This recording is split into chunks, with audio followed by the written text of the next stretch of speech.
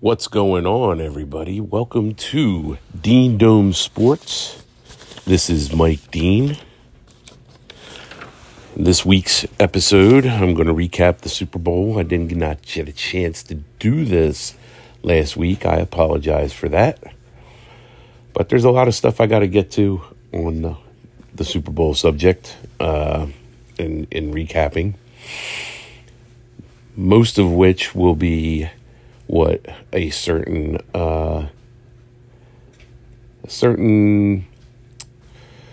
let's just say fellow broadcaster, he's got his own show on Fox Sports, used to be on ESPN. His name's Colin Cowherd, and he hosts a show called The Herd,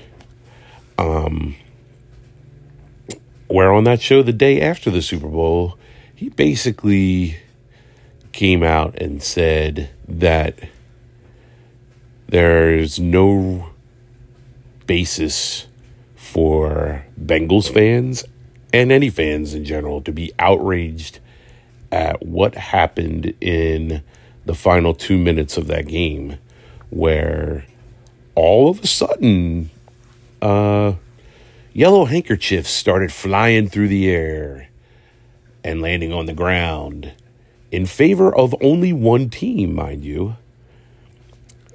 That one team obviously not being the Bengals, because why would Bengals fans then be outraged if they were the recipient of those, or if they were the beneficiary of these flags? So I'm just going to get right into it. Super Bowl was contested by the Los Angeles Rams and the Cincinnati Bengals. Final score was 23-20 in favor of the Rams. It was pretty much a back and forth game. And really leading up to those final 2 minutes, you could make the case that there were definitely some questionable plays where flags could have been thrown, but weren't. And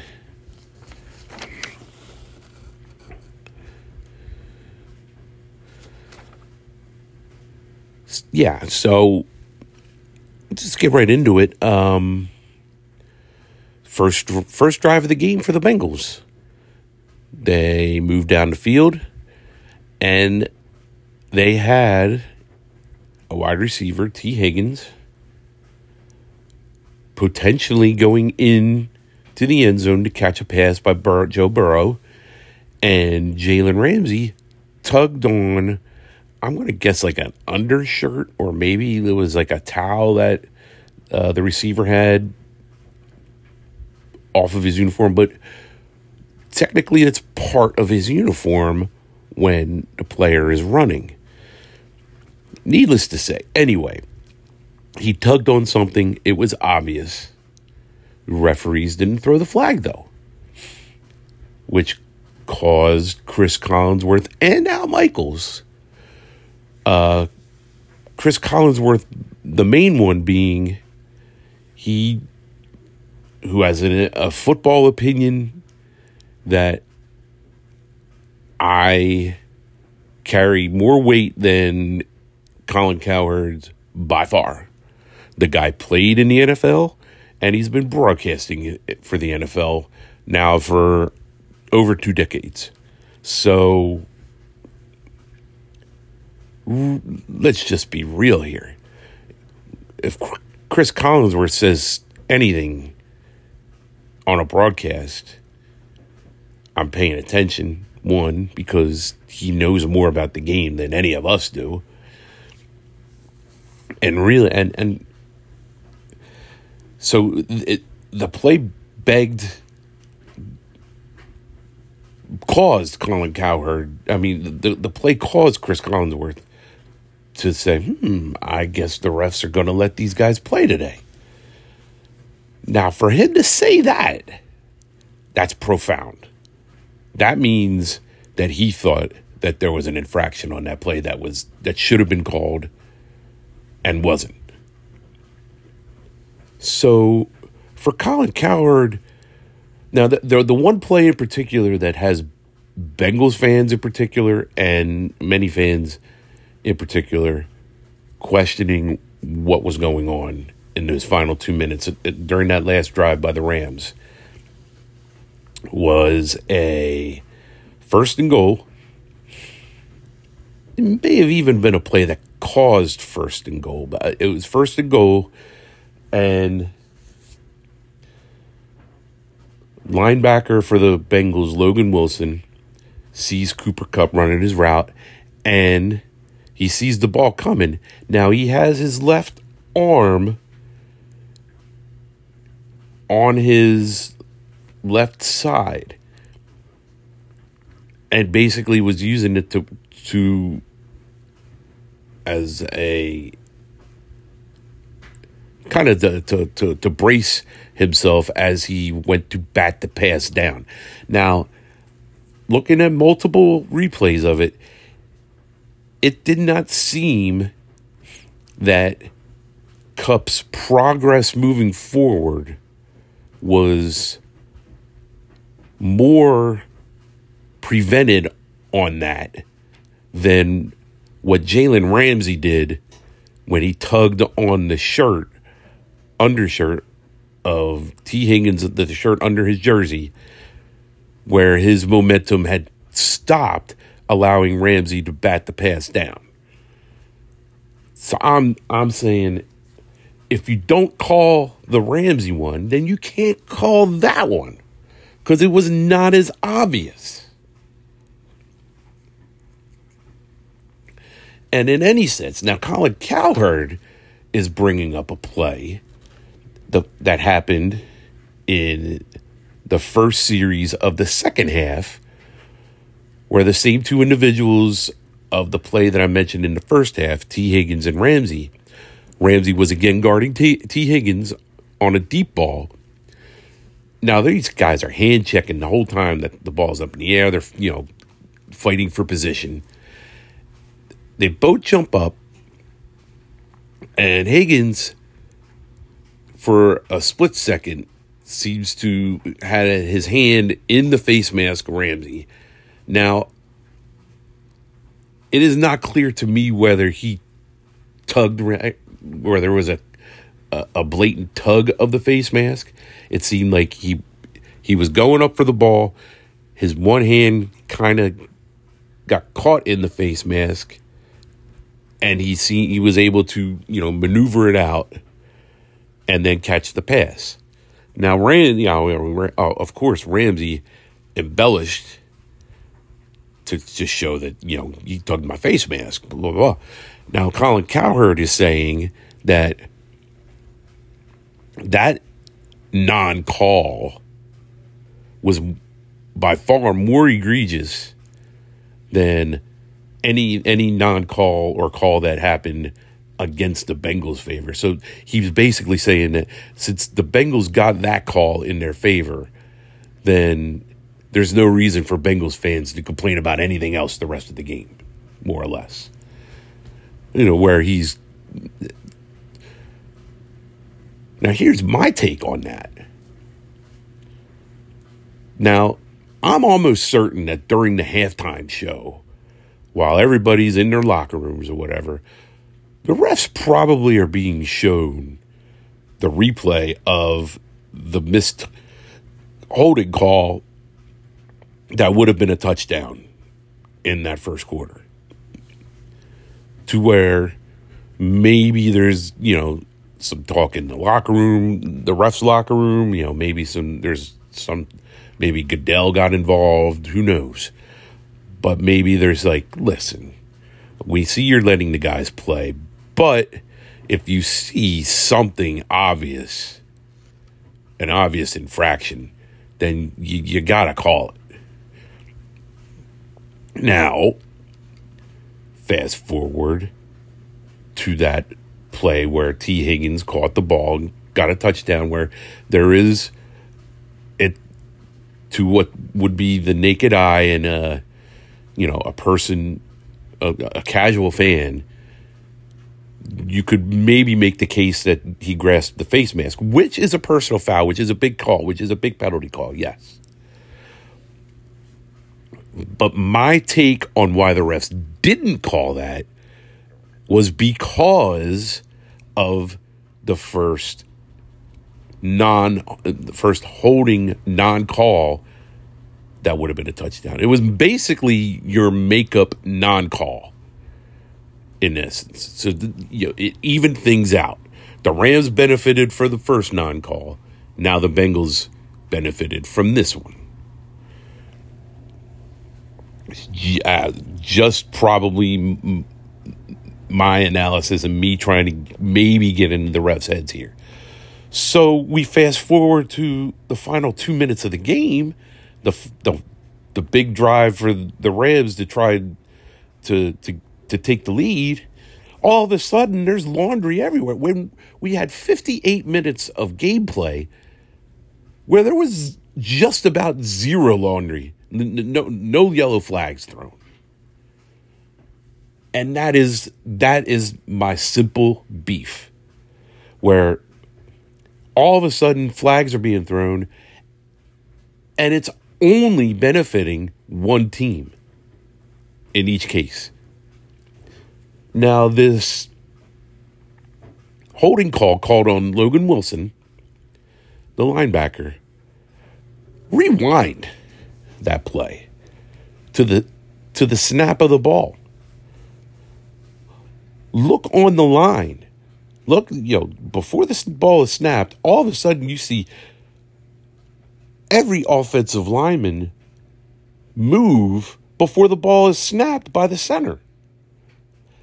That, if all of a sudden you're called a game tight now, well, that's a call that has to be called. You have two line judges, you have a referee in the back, two line judges, and an umpire. That's four guys watching the ball being snapped, and no flag? Really? It should have been a dead ball, 5 yards back. They're out of the goal area. All of a sudden you're back to the 13-yard line at that point. So, Colin Cowherd, you're not mentioning even that. Again, a non-call there that benefited the Rams. All right.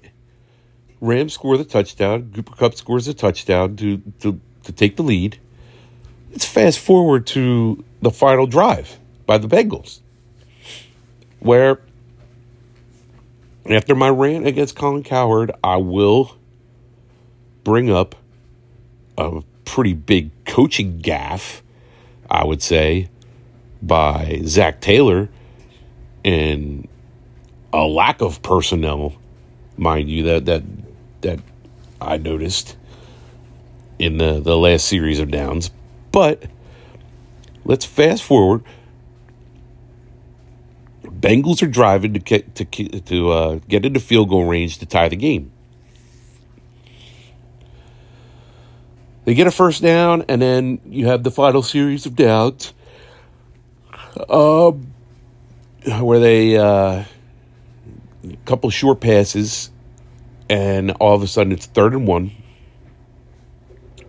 They try and run the ball with Samaje Perine, I believe that's how you pronounce his name, the backup running back, who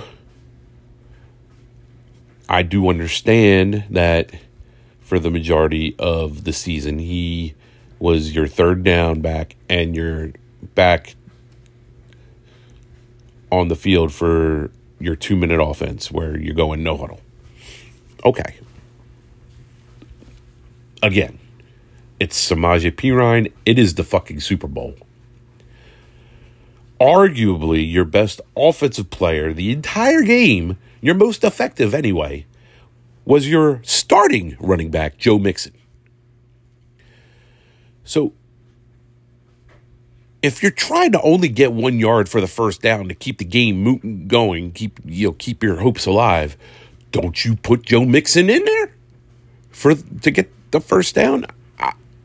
They were pretty much effective at running the ball when they made it part of the game plan, they were effective doing it. Joe Mixon had over 4 yards per carry, which is really all you need as a running back. If you're 4 yards a carry or more, you are being effective in the running game against the defense. Okay, that play don't work. Go to 4th and 1. 4th and 1. Ball snap, Joe Burrow, there's pressure already. Donald's in his face, so Donald's chasing him. He goes out of the pocket. He tries a desperate underhand flip as Donald has him in his grasp. We'll rewind it a little bit to the snap of the ball. Aaron Donald is lined up in the neutral zone. That's a 5-yard penalty. Game can't end on a 5-yard. Game can't end on a defensive penalty. By the way. Now, on that play, if Burrow had any kind of time to view his options down the field, he would have seen that Jalen Ramsey had fallen. He at the time he was covering Jamar Chase on the sideline. Jamar Chase was wide open and was going to be wide open potentially for a game-winning touchdown there. All I'm saying.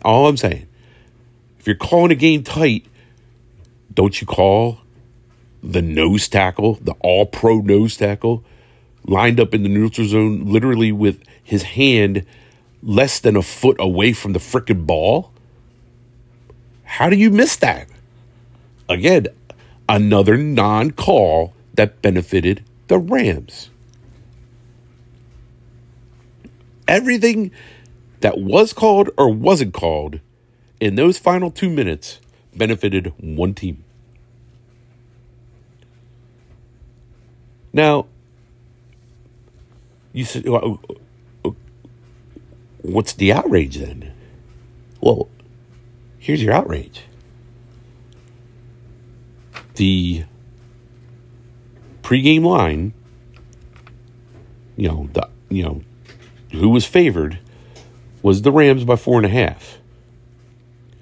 So the Bengals had covered the spread in that regard. Your over-under was 46, some places 46.5. Why is that important? Well, your final score was 23-20, 43 points. That was your under.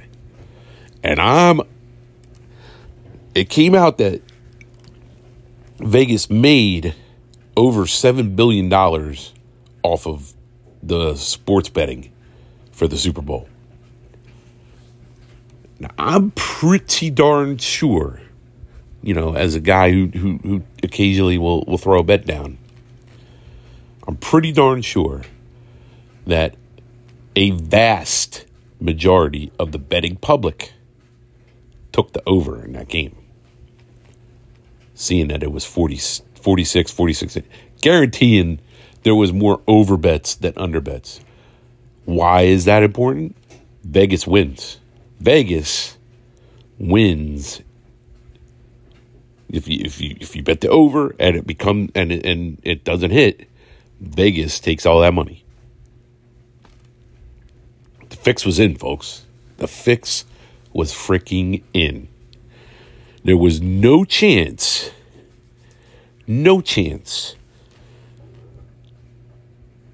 Vegas was not going to allow the Bengals to even get a sniff of being able to tie that game or even win it. Not a chance. So it's really, really easy for the Mr. Condescending Elitist Colin Cowherd and his posh, upscale, fancy studio in L.A., by the way, to then sit on his little high pedestal podium that he sits on desk and talk down to the minions saying you have no right to be outraged at the referees or or any of these calls, blah, blah. Get the fuck out of here. Yeah, pencil neck. Guarantee you never put on any kind of shoulder pads or a helmet in your entire life. I bet you didn't even play Pop Warner. I bet you never even put a waist belt on that had flags on it for flag football. So don't you sit in your little condescending chair and tell me what I can be outraged at and what I can't be outraged at. My two eyes saw what I saw. These two eyes rarely ever lie when it comes to watching sports. Understand? I'd go to bat with sports knowledge against Colin Cowherd every day of the week and twice on Sunday. And I know I'd win. That's how confident I am in my knowledge.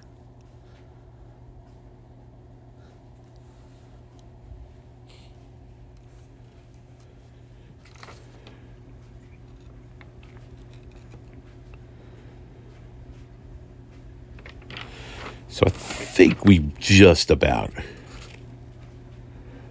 covered, that. Oh, by the way, let me give a big shout out to that wonderful fan base in LA. Your LA Rams fans who showed up supporting their championship winning football team for their parade. Anybody catch that?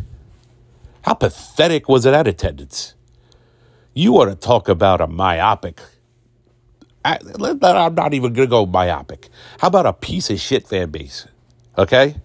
Your LA fan base. Piece of shit. You don't even show up. You don't even show up to the championship parade? Give me a... Don't even try. Don't even try the COVID nonsense on that nonsense. Get the hell out of here with that. COVID my ass. Pathetic fan base. That Super Bowl win by LA was for your Hollywood elites. All your mask-wearing celebrities that showed up at the game. That's called sarcasm. That's what that Super Bowl was for. That was for your cultural elites there, who don't give two shits about that team. It was the most pathetic attendance for a Super Bowl parade than the one I saw for the New Jersey Devils Stanley Cup winning parade when the parade happened in the parking lot of their frickin' stadium. A frickin' joke.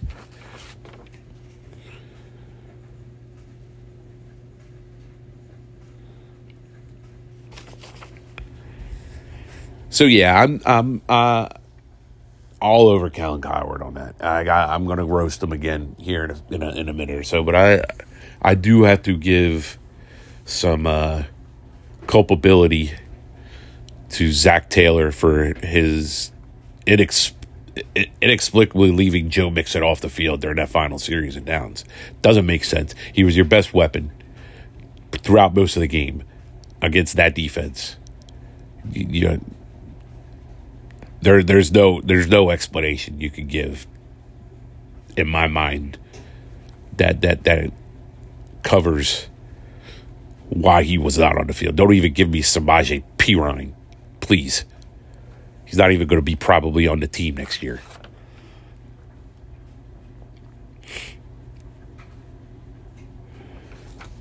So, moving on from the Super Bowl here. And yesterday, this comes over my timeline on Facebook somehow, and I even saw video footage of again Colin Cowherd, the guy, the apple of my eye right now, the target of my wrath. Let's just say this guy had the nerve to go on his show yesterday and basically sit and be a hypothetical general manager for the Philadelphia Eagles. Now, starting next week, I will be doing an off-season / draft preview of all of your teams. I'm going to go by division. Don't know which division I'm going to start off with next week. But whatever. But each week I will do one division and their off-season preview, basically going through all their free agents, what kind of cap room they got, and basically just what each team has to do leading up to the draft. So this guy decides he wants to sit in Howie Roseman's chair as the GM of the Eagles. And he comes out and says, now, those who don't know, through trades and whatever, the Eagles have 3 first-round picks this year. Kind of a big deal, but they're not even high draft picks, really. They're all in after 15. So I mean, they're mid-range. So again, this guy, Colin Cowherd, never been any kind of front office exec on a Super Bowl team in his life. He comes out and says that he would trade their all-pro corner, Darius Slay, a guy who had a great year this year, Pro Bowl cornerback. The guy plays defensive back. Trade him all 3 first-round picks in this year's draft and a first in next year's draft to acquire Russell Wilson, the quarterback from Seattle, who's 33 years old. Now,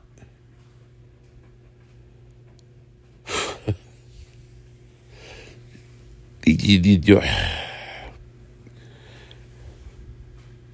is so baffling when a guy whose sports opinion, I've watched his show many times before. I differed with his opinion every so often, but respected it anyway. Thought maybe he came from a place where he kind of maybe knew what he was talking about. But, geez, for him to say the nonsense he said after the Super Bowl in the most condescending way possible, one kind of wasn't surprising anyway, because I knew his studios in L.A. He's an L.A. shill now. He has no opinion that where he will ever think outside the box anymore. Those who know him know he is an elitist sports. He's about as elitist in the sports realm as you could possibly get. Like, this guy, he roots for the Cowboys. He roots for the Patriots. The NBA, he roots for the Lakers. He is an elitist jackass, basically. Won't ever pull for an underdog ever in his life. Probably never has. He is an elitist, pompous ass. So,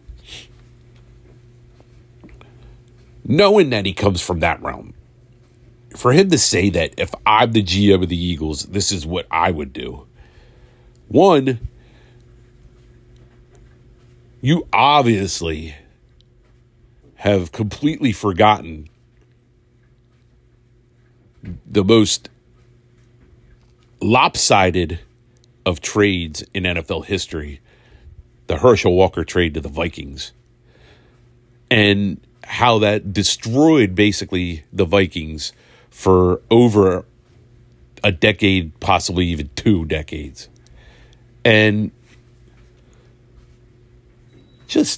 then how it propelled Dallas to all their Super Bowl wins in the 90s. Just what a horse's ass to suggest that if I am the GM of the Eagles, I make this move for a guy who's, let's just say it, Russell Wilson, he's on the downturn of his career. He's 33 years old. The best you're going to get from Russell Wilson is years behind him. Now, the guy is still a good quarterback, but is he really, at this point, that much better than Jalen Hurts? Is he? He won 6 games for Seattle last year, having 2 of the best wide receivers you could possibly have in Tyler Lockett and DK Metcalf, and having a pretty good running game with Chris Carson, and then later on in the season with Rashad Penny, who had over a 200-yard game in a win, one of their 6 wins. Now, I said this before in a previous podcast, that I thought that there was some friction going on between Russell Wilson and DK Metcalf after seeing one of their games on Monday night, on a Monday Night Football game. And I still believe that to this day. I still believe that there was something going on there. That some, because Russell Wilson wasn't even looking in DK Metcalf's direction for many of the plays of that game, and DK Metcalf was roaming free. Like, don't tell me that what my eyes saw they didn't see. I saw what I saw.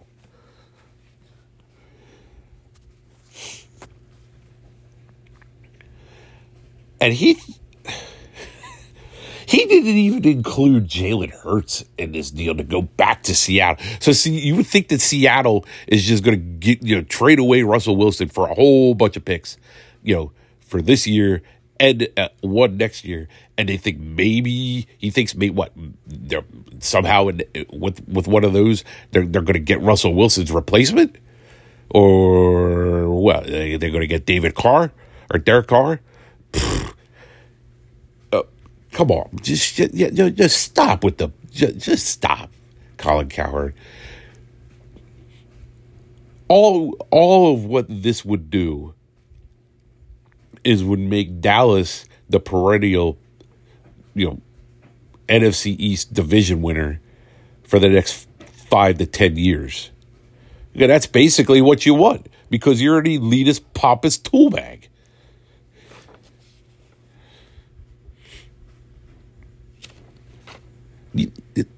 Teams don't do. The last time anybody made this kind of deal was the Saints when they drafted Ricky Williams. They gave up the rest of their draft. How did that work out? The teams that do these type of moves and give up all the picks and draft picks and stuff, they don't ever become successful.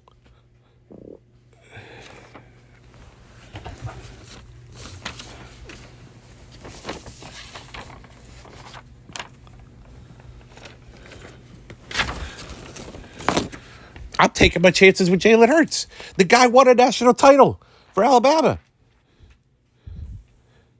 That's got to kind of mean something, doesn't it? Like, I mean, I know Joe Burrow and Tua Tagovailoa get all the freaking praise in the world because of their championships. But the one that Jalen Hurts won because Tua got hurt, well, that doesn't matter.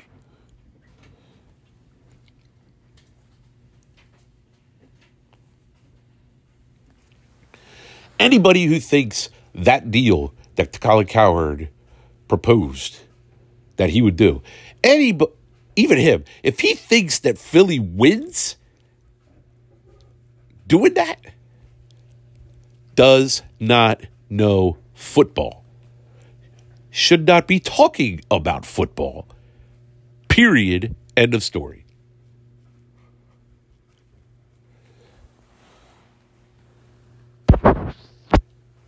So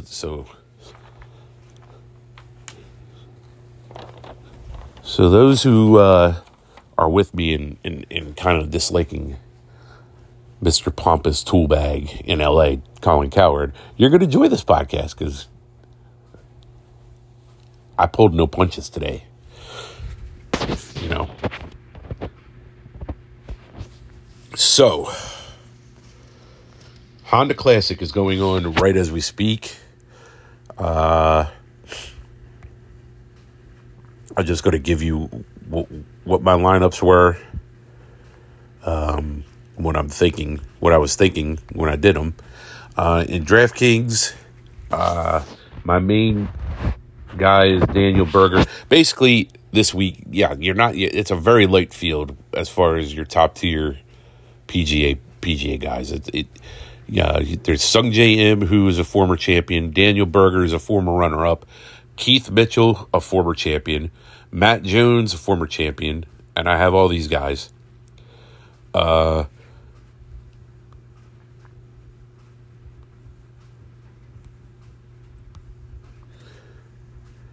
believe his name's Charles Seifert. He's my dark horse. He finished third here a couple years ago. And, he was one of the lowest possible values. So, he's a guy, if you guys decide to try and play something, in the next few days, second, third, or fourth round, look at those guys. That's my DraftKings. And FanDuel, I went with Joaquin Niemann, who won the tournament last week. Went with him and Daniel Berger. I also went with Seifert as my dark horse. I also threw in some Brian Harman, Garrick Higo, and Taylor Moore. This guy Tyler Moore, he's been kind of lurking in the top 25 realm the past few tournaments that he's entered. So it's kind of a flyer on him, and we'll just see what happens. So that is the end of this podcast. It's a short one this week. Next week I will be starting off-season previews and draft off-season and draft preview.